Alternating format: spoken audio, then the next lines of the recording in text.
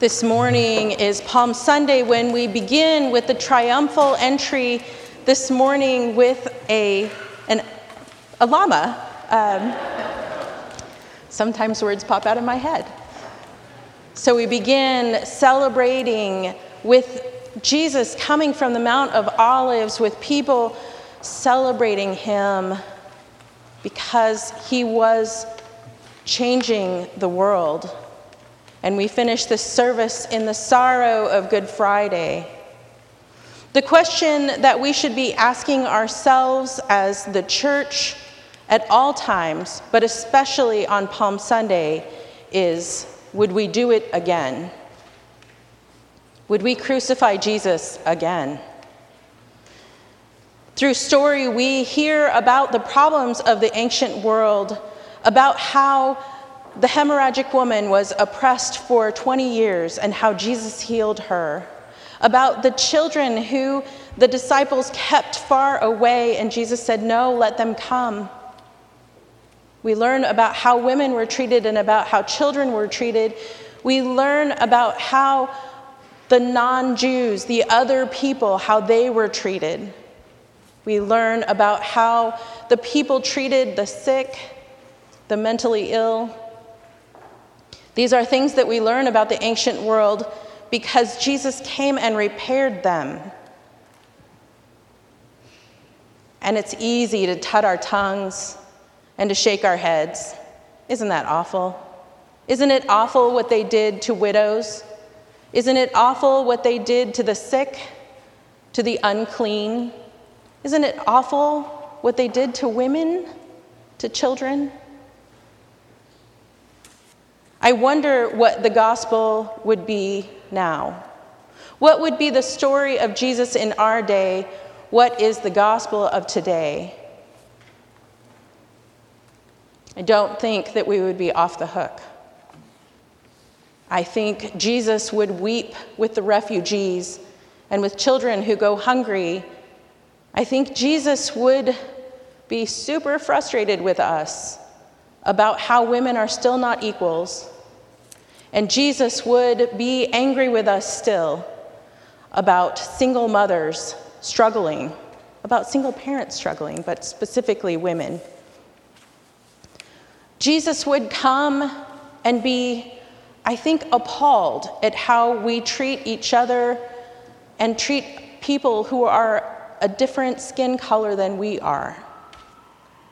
I think Jesus would have a lot to say about that.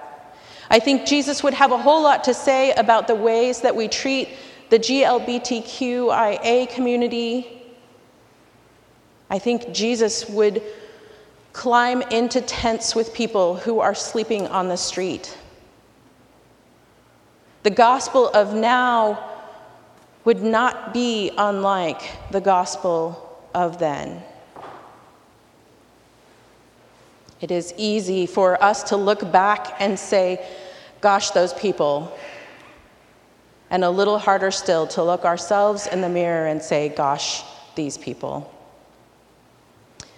Jesus came and leveled the power structure. What Jesus did was an anarchy of true love. He came, he saw the power, he saw how the powerful abused the people, and he said, there is another way. And he brought about another way. He showed us how to do it. He healed the sick. He looked people in the face. He broke the rules. And he did it because it was the right thing to do. It was shocking. It was exhilarating. It was terrifying. And they let the fear win. So the question that we must ask ourselves now is, would we do it again? I know that there is so much work to be done in the kingdom. I know that there is so much that we need to do to make this place tell a different gospel. And I got to tell you, friends, I'm tired. I'm tired of changing and adapting, of figuring out if I need to wear my mask today or no. I'm tired of the vaccine conversation and of the politics and of all the things that we don't know if we can say or not say.